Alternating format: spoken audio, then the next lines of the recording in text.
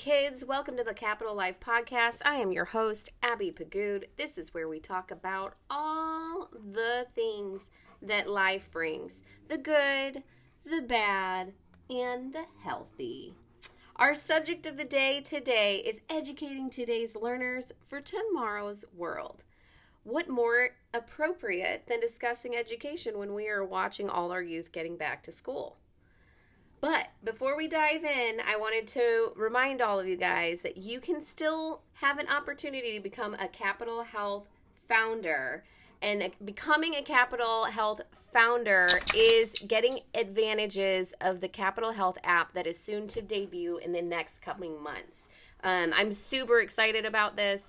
My developers have sent me over some of the quick sneak peeks to see if the layout is right and the style is right, and it is starting to look very exciting. So I am super excited about it. If you guys are interested in figuring out how to become a Capital Health founder, all you have to do is go to capitalhealth.com. That's KAPITOL health.com.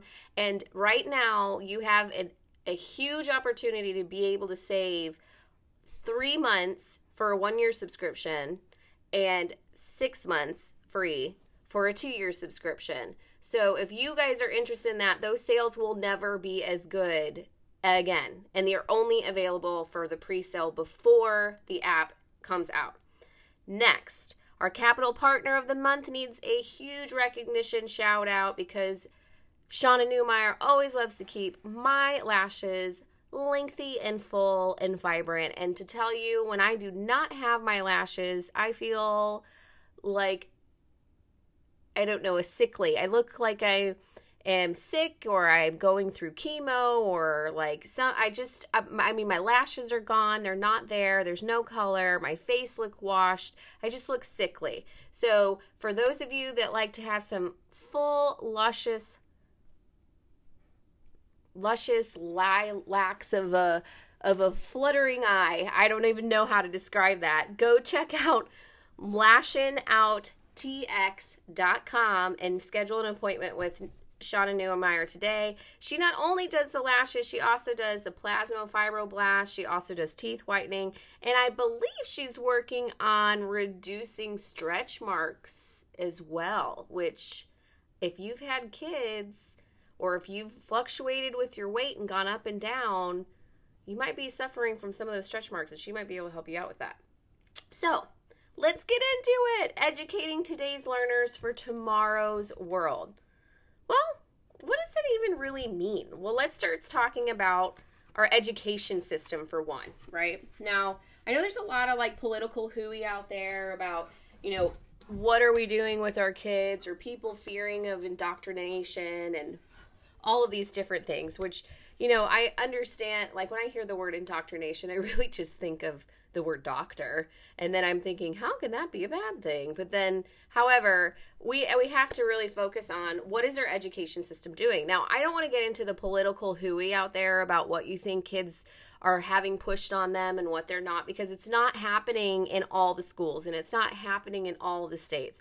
And it's completely different everywhere you go, which, can I remind you, that happens anywhere that you freaking go. When you have an education system, when you have a town, towns function differently. Local areas function differently. And on top of it, if you don't like the school that your kid goes into, you have the free choice of putting them into one that you do. Now, some of us don't really necessarily have those choices if they don't have the financial means to put their kid through private school. However, you do always have a choice to move. And as much as we convince ourselves that we're like, oh, well, I can't for work, or I can't afford it, or whatever, there's always different options out there to try and get your kid into a different facility. Your kid may need more special attention, or they might be able to transfer. You check out what the rules are with your city and state before you even start contemplating that you're like at a loss. I mean, our situation with our kids is that we completely we noticed that a lot of our schools in the McKinney area were actually really good and really great. However, we noticed that some of the schools, especially the schools that we pour into, were not doing their due diligence like they were on the other side of town. And so because of that, and I don't know if that has to do with their leader or their board support or whatever it has to do with. All I do know is that when it came to my kid, there was a lot of mainstream disruptions. And some of that has to do with the fact that, she's in fifth grade. She was in fifth grade. She is now in eighth grade, but she was in fifth grade. Boys will be boys. Girls start getting dramatic. All the things start to happen. And so what we started noticing was that things were changing, and we could tell that the behavioral systems that high schools usually possess, where if a child's getting rowdy or they're falling behind, they usually implement some kind of reward system. I am a huge and firm believer that children should not be kicked out of school or removed from school, especially from misbehavior. I believe that they might have to be isolated and put into a different learning environment to which they can find purpose again for their own education. But you still have to have those systems in play in order for them to work. And with my daughter's school, they did not have that situation going. And the next school that she went into, even though the middle school has had a very good reputation, the high school is starting to have some of their concerns. And so I just want everybody to remember that you always have a choice. You always have a choice, no matter what it is, when it comes to you, your health, your decisions with your family, your belief systems, all of it. You always have a choice. It may be difficult, and it may be a course that you never even thought that you would have to take, but you always have that choice. And with our family, that is what we decided to do. We did not see that some of we don't have the option to be able to move right now, not just for affordability, but also the caretaking of my mother and we have a good home that we really love, and we stay here. And maybe in the future, there might be an opportunity to move, but right now, it doesn't look like we're going anywhere for a while. So, in the only thing that we can control is say, hey, you know what? We can't afford to put them into public schools, but what we can do is we can change the way they get their education, or at least minimize some of the drama. And so, therefore, we made the strong decision to homeschool, which is something I never thought would come out of my words. Being a, Chicagoan raised person, homeschool was not something that really falls off the tongue a lot in the Chicago area. So that was a really big decision for us to make, but we are aware that we had conscious choice. Now, really, what is the primary focus of, educating today's learners for tomorrow's world? Well, there's so much going on right now, and we've talked about, the different viewpoints of things, but really what I want to look at is, what are we missing from our education system?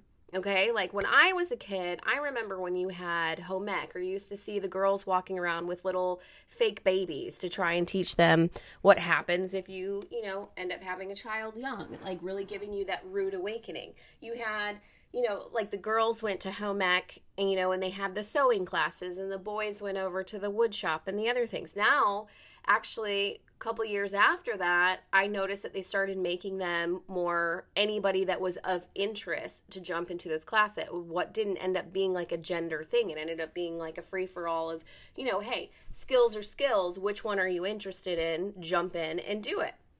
And so that's where everything ended up going, which was fantastic.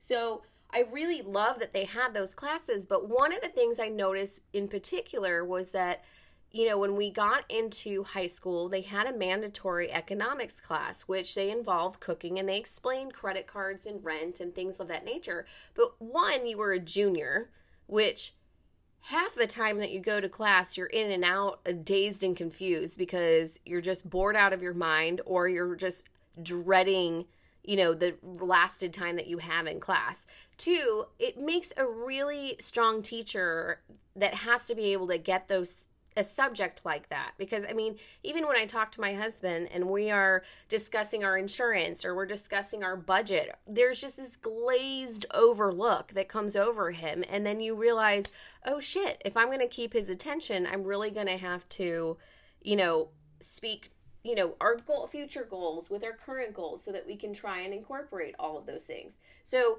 it's really if adults start glazing over the fine details of insurances and investments, what the hell do you think is happening with a freaking junior in high school? So to me, I'm sitting there thinking, okay, that's great. I'm glad the class is there. I'm glad it's mandatory. I'm glad you have to pass the class. But the other thing too is that it was only one freaking semester. It wasn't a full year, and it definitely did not, you didn't hear anything about it beforehand. And to perfectly honest, we had a very sweet teacher, but she was just kind of a mousy of a person, very delicate, very, soft spoken. When she was, reaching out to the class to get feedback on if everyone was following or paying attention, kids were dismissive. Yeah, we were following you, and then making small talk behind her back. Like that classically happens. They're juniors, they're high school kids. So what did you expect? But what it really comes down to is, why haven't we started having these classes, or at least the concept of what to expect with life in our school systems at an earlier age? Why have we not implemented them as soon as these kids can add and subtract? Start teaching them about money and what to do with it and how it works for you. Why is this not in our system? And that's really what the things that I think that need to happen with our education system. When my son went in, he went into school, and around, I think it was maybe 7th grade or something, they started switching things to core learning. They did the same thing with my daughter, which means how I learned how to do math, or how my husband had to do how to do math. It was all ass backwards, and it was so confusing. And it was okay, was it necessary to change it for the language of the future kids? Was it necessary? Is that where the world is going to evolve, is into that core dynamics? I mean, there's only so much of explaining why 2 + 2 = 4 that you can do. And there was a lot of I understand that there was the push to figure out why and wanting to drive kids to understand why, but what we're forgetting is sometimes it's the individual child. It's that rare Elon Musk child that asks the questions. Not every single 30 kid in a class is going to be able to have that depth and that curiosity to venture out. Some of us, our curiosities are not in mathematics or in sciences. Some of them are in the human body, or they're in, the mapping of the world and all these other different things. So we have to really make sure that we're making plans that are designated for our future kids, but also making sure they make sense for the future when we're going forward on it. And one of the things that I've noticed is, when it comes to, especially my older son, who's 24, he turns 25 in January, the number one thing that has been the most impressionable, but at the same time rough, it was the fact of just adulting in general. Our young adults are having a really hard time, living in the adult world. And it's not necessarily because we haven't, I feel like it's not entirely that we didn't prepare them, but at the same time, it's completely because we did not prepare them. And part of it's because, we sit there and we want to have our children have a better life than our own, and they did. But at the same time, in doing so, we sometimes didn't give them as many chores, or we didn't teach them certain things at an earlier age, so that they didn't get acclimated to it. They didn't start thinking that it was normal. I did start doing introduction to laundry and things like that right around 14, 15 years old, because, no offense, but teenagers, they start getting stinky. And I am no, I think it's time for you to deal with your own undergarments. I just think that it is time. And so that's really when I start handing things off, and they get frustrated with it. But at the same time, if we don't start instilling taking out the trash and doing the dishes and doing just the basic common things as part of our caretaking, we aren't teaching them and educating them.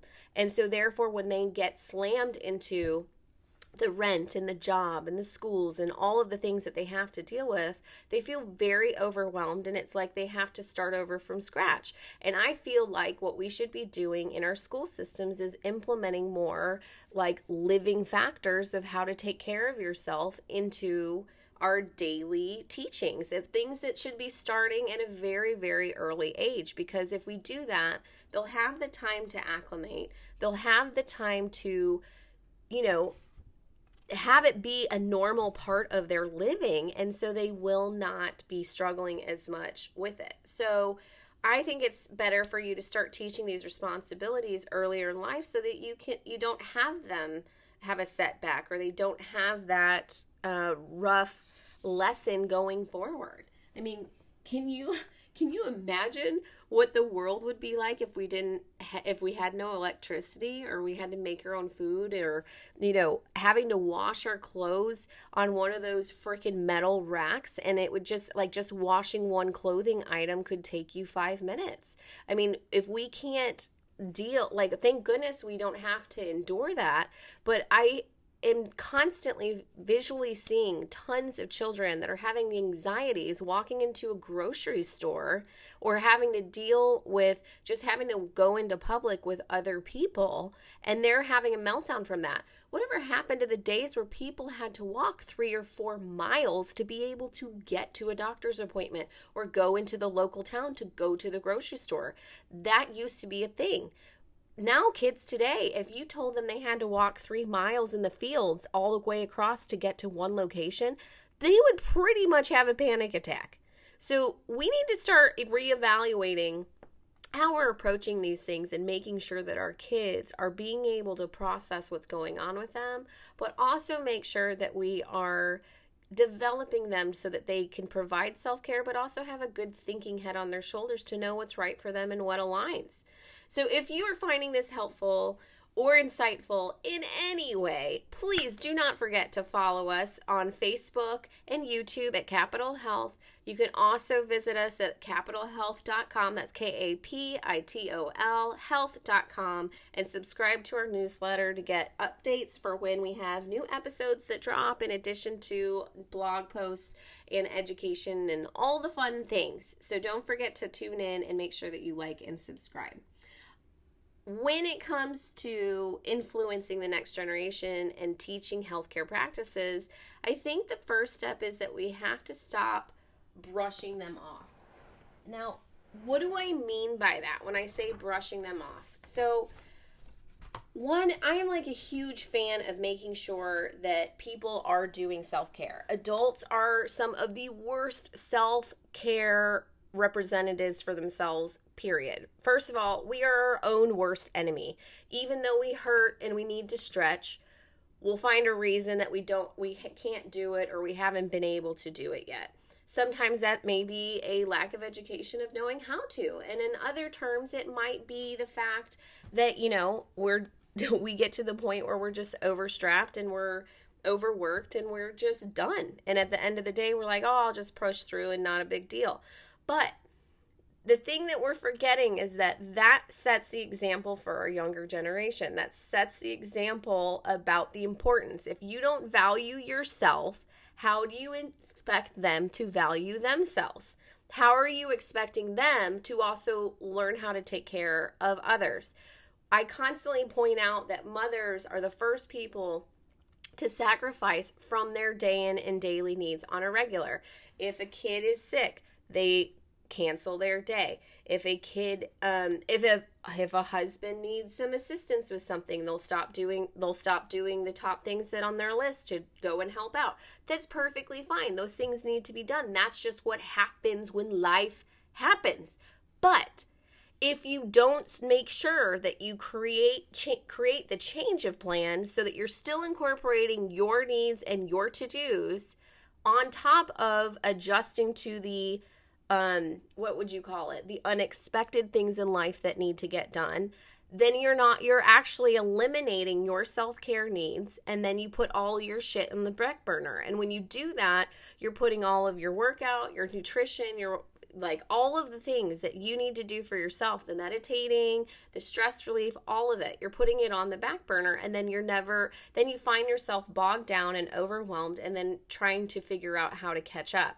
And we don't need to sit there and say, oh, how are we constantly feeling? If we're constantly feeling in the need of catching up, then we're constantly stressing ourselves out, which then defeats the purpose of our self-care regimen. Correct? Yes.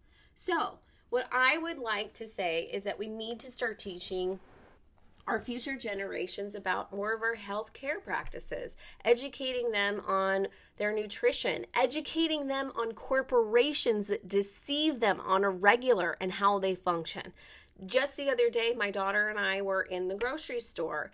And of course, like, she's a teenager now, so she's starting to want, like, soda from time to time. Now, I'm normally a very strict, like, no soda in the house rule.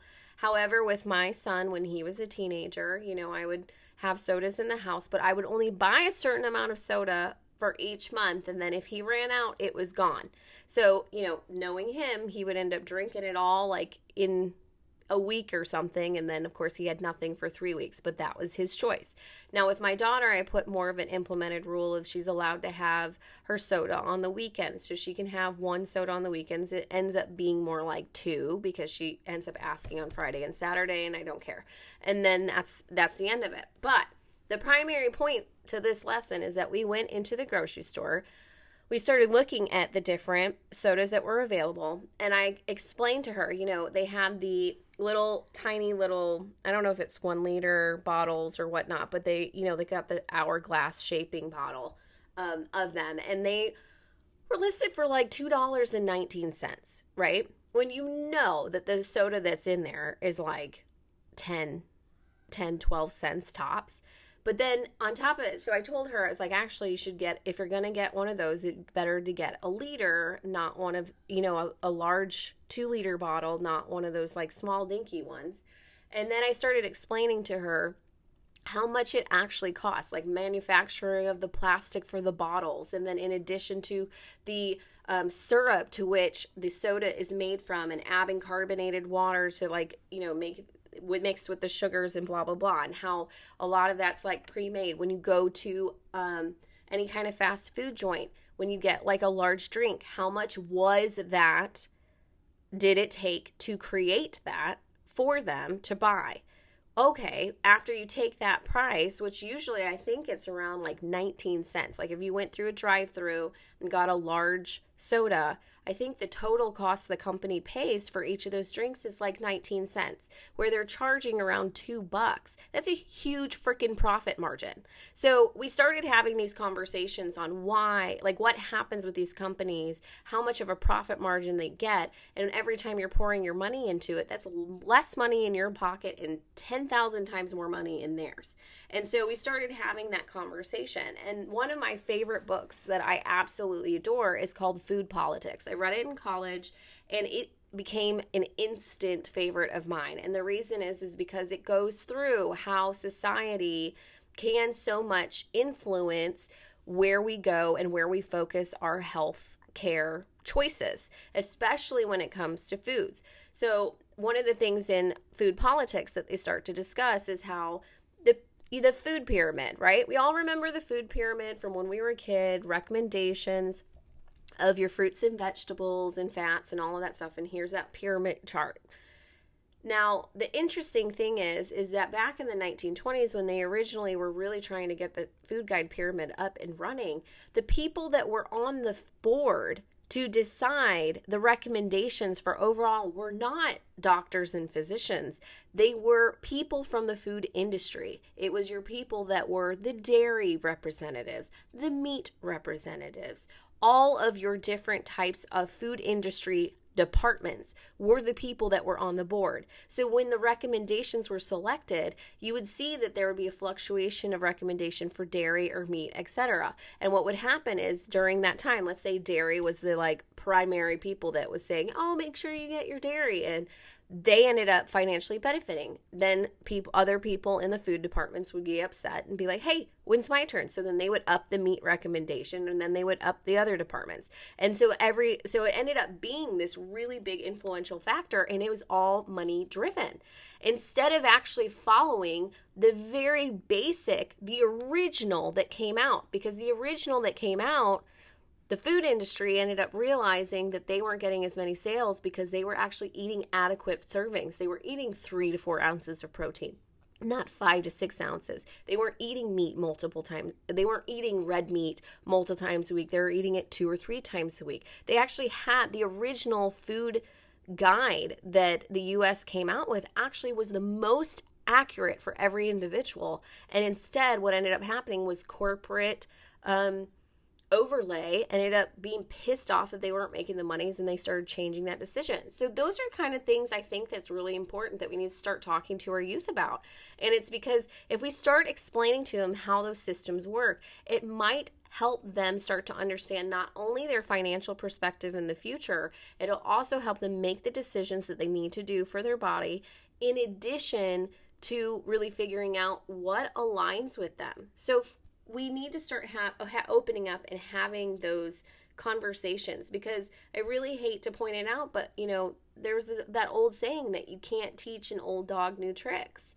Well, it's not that the old dog can't get the new tricks, it's that it's less possible because, one, the interest, two, they kind of get comfortable with their habits, right? Like you get comfortable into your regime of just doing the way you do things, and then having to do something outside of your norm can be a little bit more exhausting because you don't have the patience, you're a little worn out, and so they have a tendency to repeat the same behaviors over and over again. So why are we not instilling these lessons into our children? Let's start doing it now.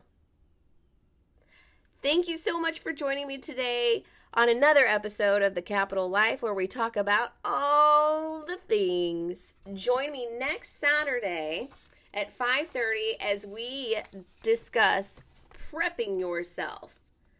And if you really want to know what that means, then you got to tune in.